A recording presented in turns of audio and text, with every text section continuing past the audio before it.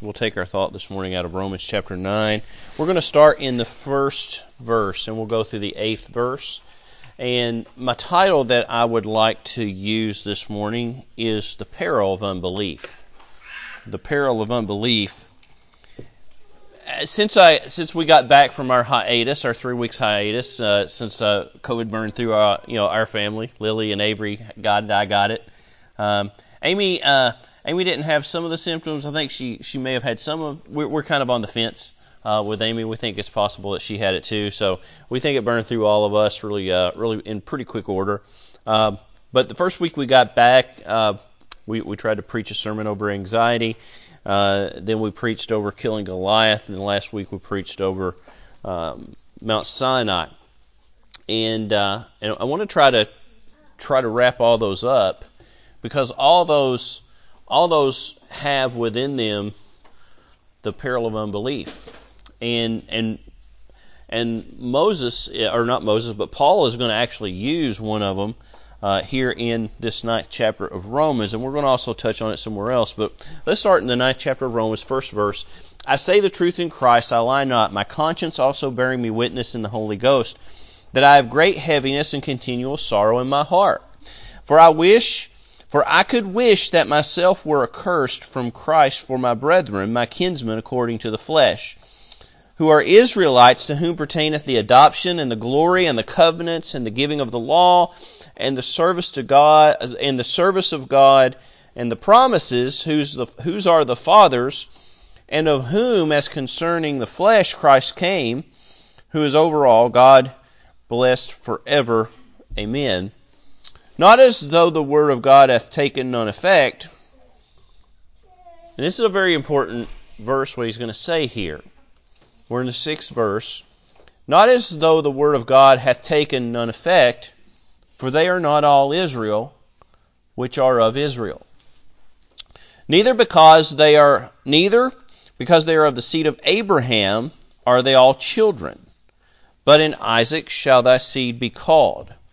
That is, they which are the children of the flesh, these are not the children of God, but the children of the promise are counted for the seed.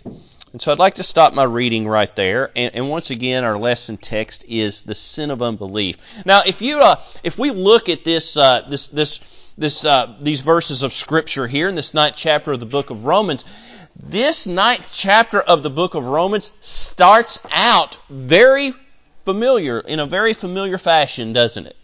If we just take our thoughts back just 1 week, and we go back to the end of the book, the 32nd chapter of the book of Exodus, and we read what Moses had said in admitting the sin of the people, and really Paul does that same thing here, in acknowledging the major issue that the Jews had, or the Israelites.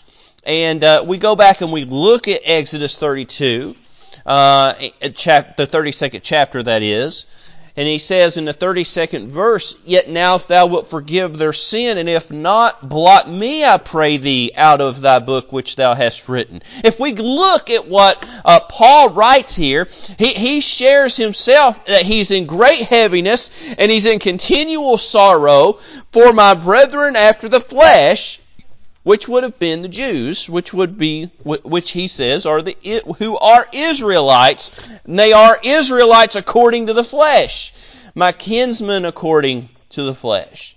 And in the 3rd verse he says, For I could wish that myself were accursed from Christ for my brethren. That's the same request.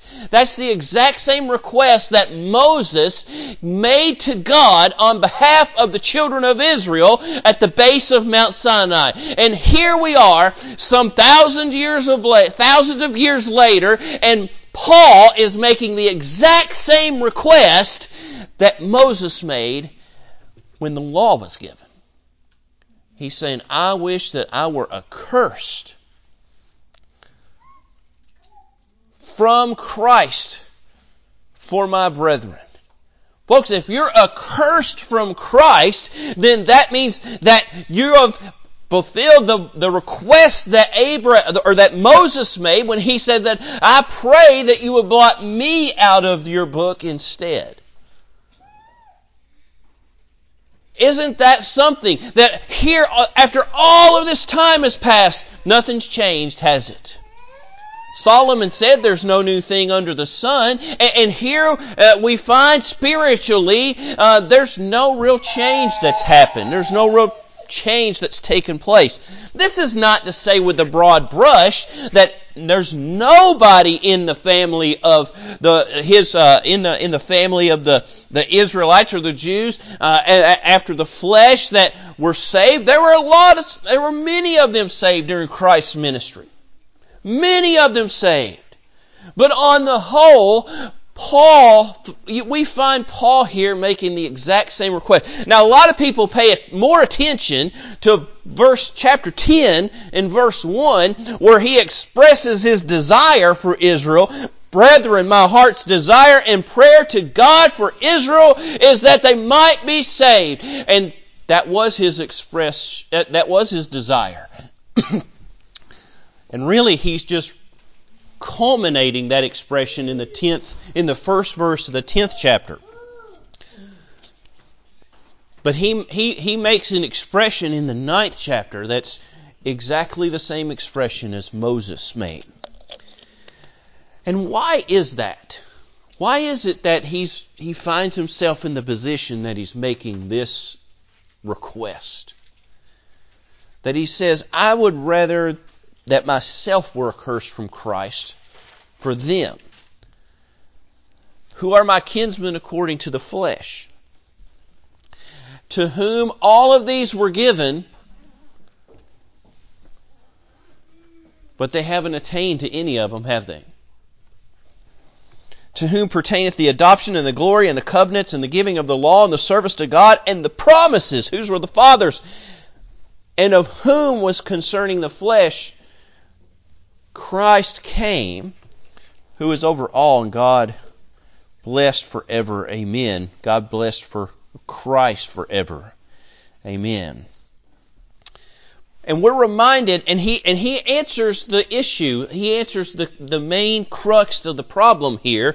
And we see this play out time and time again, don't we? Throughout the history of Israel and later Judah, which is how they became to be known as the Jews after the captivity, because Israel was done away with the captivity of Babylon, and Judah's the only one that came out. Because the prophecy was that it was to Judah that the scepter would not part from Judah until Shiloh came. And Shiloh came, didn't he? And Shiloh is an epitaph for the Messiah. And the Messiah came, and the Messiah died, and the Messiah was resurrected. And that's what you got to believe on, isn't it? If you're here today and you don't know the Lord, you have to believe that Jesus is first and foremost God manifested in the flesh. Secondarily, you've got to believe that He died a vicarious sacrifice on Calvary's cross, that He paid your personal sin debt. You've got to feel the weight of that sin debt, don't you? I made this statement one time, and I said, I have never known of anybody who genuinely expressed sorrow or remorse or guilt without fully understanding what they had done. Amen.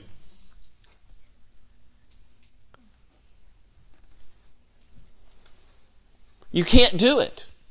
You've got to experience. This is the whole problem we have in Christianity today, is they want to remove that step. And they want to say that you don't have to experience that. You just have to accept Christ. Now, I got no problem with the verbiage accept Christ if you're not excluding conviction. If you are using that verbiage and you are excluding conviction as a process of getting saved, and yes, salvation is, you do have to go through a process. You have to get under conviction of the Holy Spirit. That's where the Holy Spirit convicts the world of sin in the hearts of unbelievers. And then you have to go to God for forgiveness, don't you? When my kids, when they make a mistake, like kids are prone to do, it's very easy to tell if they are genuinely sorrowful for what they've done or if they are just saying, "I'm sorry." It's not very hard to tell, is it? And we think God can't look on the heart of a sinner and tell if they're genuinely remorseful or not. To suggest anything otherwise would be is sheer folly. And so we look here at what Paul is writing concerning the children of Israel. And he says, they're not all Israel which are of Israel. Now, I don't know where this teaching started. That absolutely everybody, because you can read it in a lot of old commentaries, that they believed that before Christ came, that everybody who was Israel after the flesh would be saved. I don't necessarily agree with that, because there's a lot of scripture to go against that. And I'm just going to point out a few of them here. And we talked about those at the base of Mount Sinai last week. How about the Israelites that wandered in the wilderness for 40 years? And for 40 years they never believed in the promise that God made. Never, not one time. They died in the wilderness. Their children inherited the land of promise. They were deemed unworthy.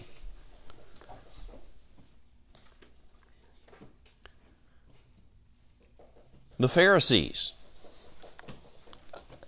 The Pharisees that held to their legalism, they did. I don't argue that they were God's children.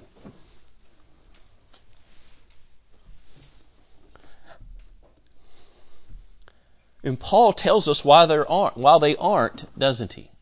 Because they desired fleshly things, didn't they? They desired fleshly things. They wanted to see things with their fleshly eyes. They said, make us gods. And Aaron said, break off your gold. In the wilderness, they said, oh, we miss Egypt. We miss the fish and the leeks and the things that we ate without price. And we want to act today like government assistance is some new thing. It's not new. It's always been around. And it's usually been around to keep people subjugated to government. That's not to say government is against the will of God. It's not. It's instituted by God for the profit for man, but it can be used for nefarious reasons. It's just facts. And so we look here and we see what he says. And so we got a long history of examples of them being more children of the flesh. The argument's been made the argument has been made of Judas, right? Judas betrayed Christ to bring about the kingdom. Well, I don't believe that, first and foremost, because John didn't believe that. The Apostle John didn't believe that. I don't believe any of the apostles believe that. And so we look here, and we see that the whole problem with that is it's wanting to bring on a fleshly kingdom. Jesus said, my kingdom is not of this world, because my kingdom is spiritual, not of the after the flesh. And so here, Paul says, that is, they which are the children of the flesh.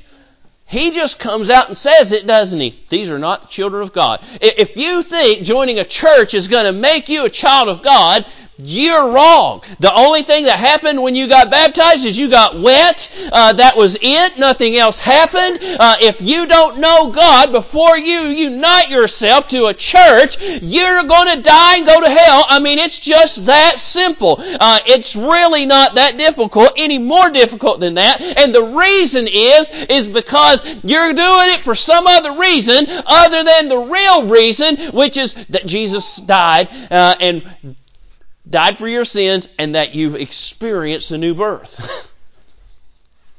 I've had people ask, well, why won't you baptize somebody just because?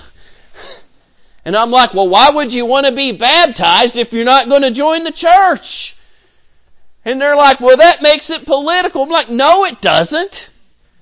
That does not make it political. I'm like, if you've been saved, but you don't want to join the church, then why are you wanting to make an outward profession? Because if you're going to make an outward profession, which is what baptism is, it's a declaration that you've been saved, then you're going to be manifestly declaring to the world, aren't you, to the flesh, that I am no longer a child of the flesh, but I'm rather a child of promise. Because I believe in the one who was promised when sin first passed upon all mankind. Now, let's drop down a little bit. We're going to go into a little bit of our, I'm not going to say imaginary stuff, but we're going to go into a little bit of descriptive stuff here and try to describe some of this. I'm going to go to the 9th verse. It says, "For this is the word of promise," which that is the Bible. The Bible is the word of promise. It says, "And at this time I will come and Sarah will have a son." Now I want to stop with that verse and I want us to go over to the 4th chapter of Galatians, because Paul's going to really pick this up in the 4th chapter in the letter to the Galatian church. And so here writing in Galatians, starting in the 22nd verse, chapter 4, he says, "But he who was of the bondwoman was born after the flesh." All right, so let's recall back. Paul said, "For they're not all Israel who are of Israel," and the reason that they were not all Israel who are of Israel was because that a great portion of them were after the flesh and not after the Spirit. They were not after the promise. They were after the earthly traditions, weren't they? Now let's keep this in mind. 22nd verse. "For it is written that Abraham had 2 sons, the one by bondmaid and the other by free woman." Our earthly tradition, right? Earthly tradition declares that the firstborn is the heir, isn't it? The firstborn's always the heir. The firstborn, it doesn't matter. The firstborn to Abraham should have been the heir. But God said, that's not the heir. That's not the heir. Just because Sarah didn't have faith in what I told her was going to happen, that doesn't nullify the Word of God. Sarah laughed and she said, "I'm not going to conceive a child in my old age." So she goes to Hagar, who was her handmaid, and says, "You go into him and he'll conceive and I'll bear a son through you." And the reason for that is simple. It's because Sarah owned Hagar. She was her handmaiden. She was her bondservant.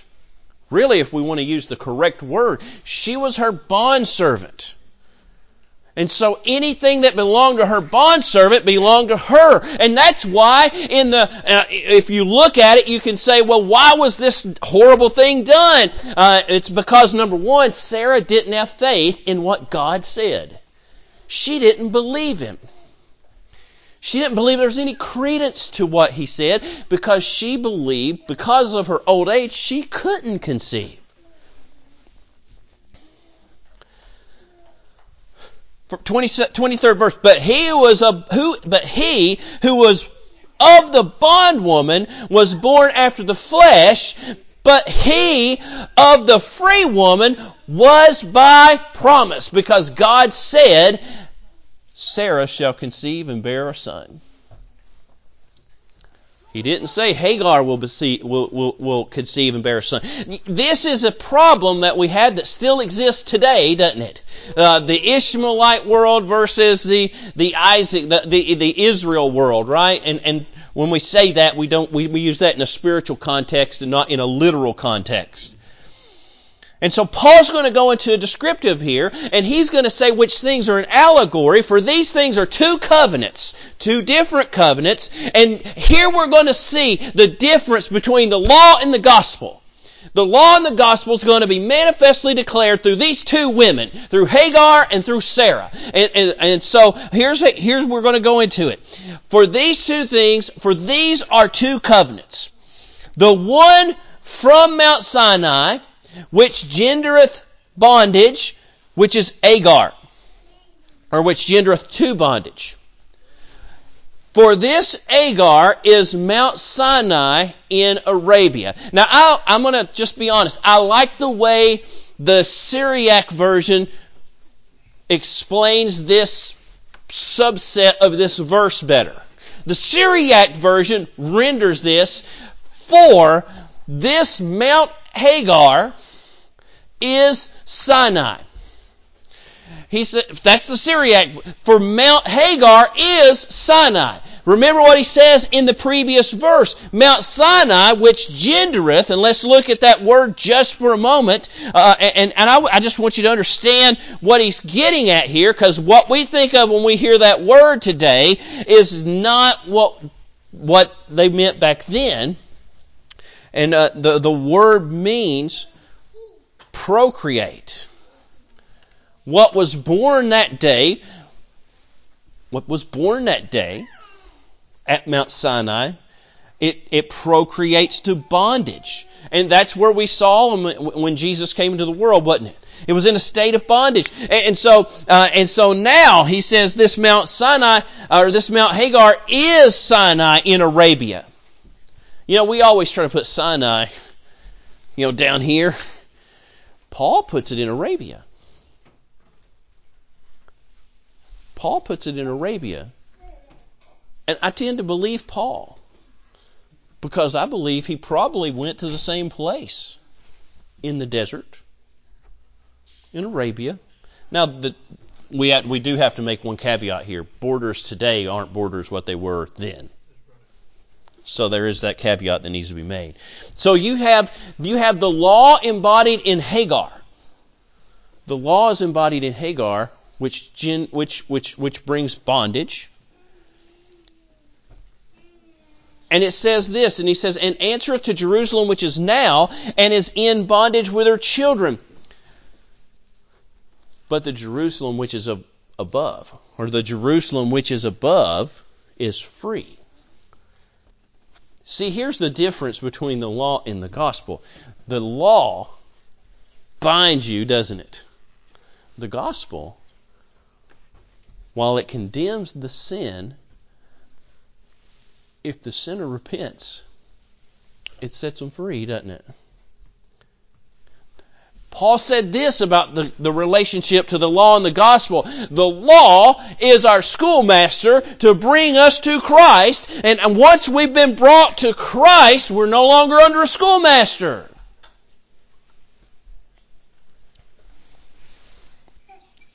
But here's the thing. You got to believe it, don't you? You got to believe it. You've got to believe that the gospel is true. You've got to believe that the gospel is really true. You've got to believe that Jesus was God on earth. You've got to believe that. And when I say believe it, I want you to understand what I'm saying. Because faith, we are saved by repentance and faith. There's a certain amount of faith that you're going to have in these things. Because you don't know. You're not there. And that's where they got so bogged down, wasn't it? They wanted to be there. They wanted to see Him. They wanted to see the kingdom, or they wanted to see God in front of them. And that is, when you think about idolatry, that is the temptation to idolatry. You get to see Him. But Jerusalem, which is from above, is free, which is the mother of us all. And now a lot of people want to refer to this as the New Jerusalem coming down. I don't believe that's what he's talking about here. I believe he's talking about the church, meaning the bringer of the gospel which is preached, the gospel which is in Christ Jesus, which is preached, sets us free when we believe with our whole heart, which can't happen until after we've repented of our sins.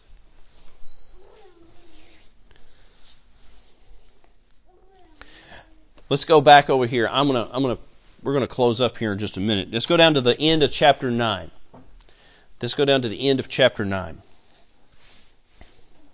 And I got a couple other verses, but we won't tarry too long. And what shall we say then? Paul asked the question. What shall we say then? That the Gentiles which followed not after righteousness have attained to righteousness, even the righteousness which is of faith? But Israel, which followed after the law of righteousness, have not attained to the law of righteousness. Why?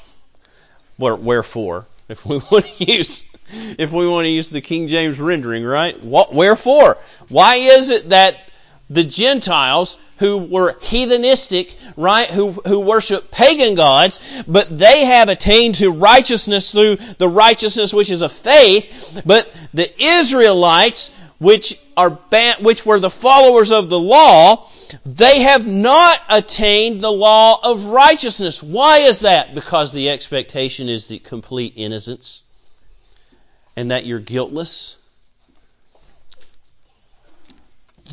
That's never going to happen in and of yourself, is it? You can't work your way into forgiveness. I don't care who it is that you offend. If it's God, if it's your mother or your father or your grandparents, I don't care who it is that you offend, you can't work out forgiveness from anybody.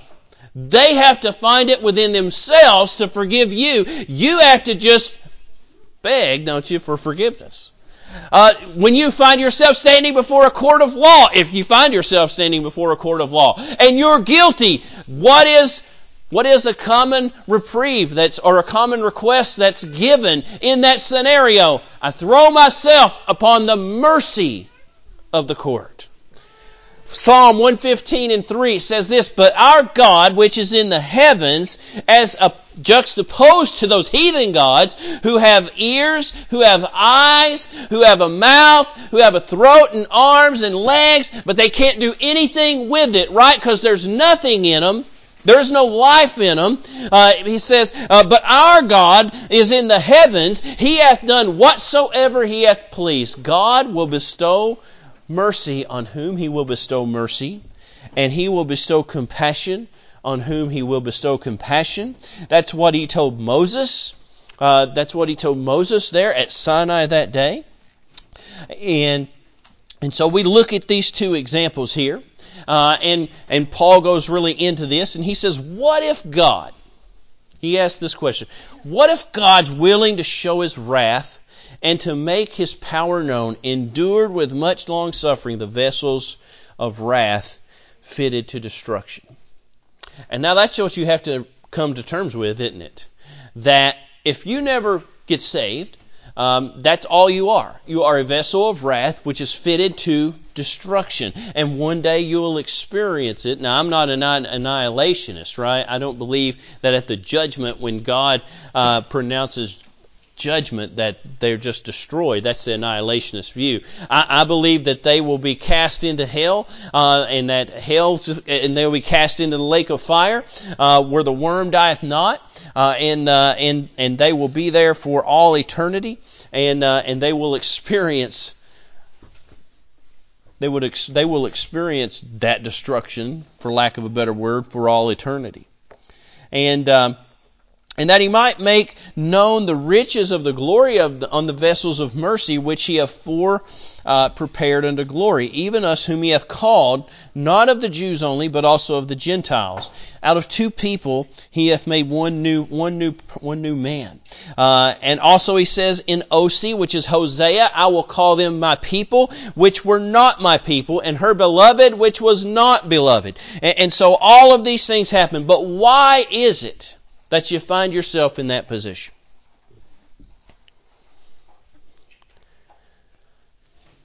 Because they sought it not by faith. Now, the word that's translated as faith here, what it means is that they didn't lend any credence, did they, to the Word of God? And when the word credence means, they didn't believe in it. They didn't believe in the Word of God. And so if you're here this morning, and we've listened over the last few weeks about a man named Goliath, and how he didn't believe the Word of God, and he had no problem standing in defiance of that God, he was destroyed, wasn't he? We heard we tried to preach last week about how those people who God had let witness the judgment of God on the people of Egypt, how they had experienced that same judgment themselves, Because they didn't believe in the Word of God. If you're going to not believe in the Word of God, then you're going to fulfill what really is the unpardonable sin, and that's the sin of unbelief. If you're not going to believe the Word of God, if you're not going to take God at His Word,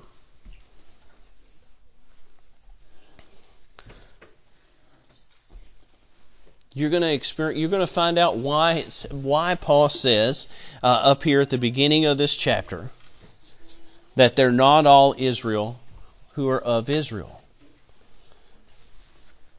because they sought it not by faith. Right? A lot of Christianity today wants to say, come down and just say you believe. Well, if you don't ever have to actually feel any compunction, and that is to say that you don't ever have to feel any guilt for the sin that you have committed, which has caused an offense in the sight of God, then that's not going to curry you very much favor at the end of the day, because they say as long as you believed one time, but that's all it requires. It's a mental belief and not a heart belief. And I want to tell you right now, salvation is a work of the heart, not a work of the carnal mind. And so they really are teaching to approach salvation the same way. It is to just say you believe Him, and I believe you got to believe Him. But that doesn't mean believe in the way that is being used today. You got to seek it by faith. It's by grace are we saved through faith, right? By grace, God bestowing grace, are we saved through faith, and not of ourselves. It's the gift of God, not of works, lest any man should boast. And now guess what? Here's what Paul says. But here's why. He says, they sought it not by faith, but as it were by works of the law. You know what, folks? We have people in Christendom today, Christianity today, that they are teaching basically, if you study this book enough, then you'll go to heaven. Folks, I believe this is the inspired Word of God, but I don't believe that if you just sit down and if you put your faith in studying this book, that won't get you to heaven. The imputed righteousness of Jesus Christ gets you to heaven. Feeling the compunction for your sins as the beginning point of the conviction process, or that is conviction, I should say, and it's godly sorrow. It's godly sorrow which worketh repentance, right? That's what Paul wrote, and in the Thessalonian letter, one of the letters to Thessalonica. But it's godly sorrow that worketh repentance. Having repented of our sins, we are found a new creature in Christ Jesus. Folks, if you can know this book frontwards, backwards, upside down, every which way. And look now, I've heard some people who have sat in college classes, and they've said, he knew more about that book than anybody I had ever met, but he didn't know what that book was about. You can approach it in a legalistic way, which is really what's happening today, and miss the whole point of the book. The whole point of the book is that Jesus died so that we can be redeemed. And we couldn't be redeemed by the law, could we? Because those that were under the law were under a covenant that the expectation was that they would be found guiltless. There's not a just man on the earth that doeth good and sinneth not. It's not possible. So God had to have one come and make a way, didn't He? The gospel, the difference between the law and the gospel is the gospel says, we already know that. Here's the way out. And there's only one door whereby we can enter the sheepfold, and that's Jesus Christ. He's the way, the truth, and the life. In Him is life, and He is the light of men.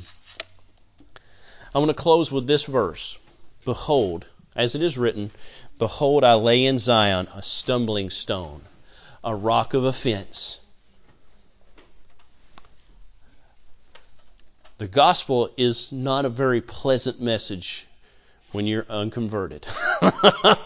I'll tell you right now, if you're a Christian and you're trying to live in sin, the gospel should not be a very pleasant message, because sin is the antithesis of the gospel. The gospel does not tolerate sin.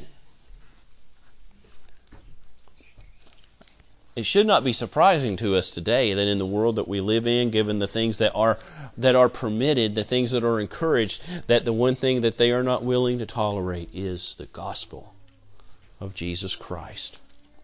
Behold, I lay in Zion a stumbling stone and a rock of offense, and whosoever believeth on Him shall not be ashamed. You want to be saved? There's only one way to get saved. I don't care what anybody else tells you. They may say God has presented Himself in various ways all down through the world. And I want to tell you, if you hear somebody say that, you're listening to a liar talk, because God, you can read in this very book, and I believe it's in this very chapter. I may be wrong on that, but the ones that worship the heathen religions, they worship devils. That's what the Bible says. They sacrifice unto devils.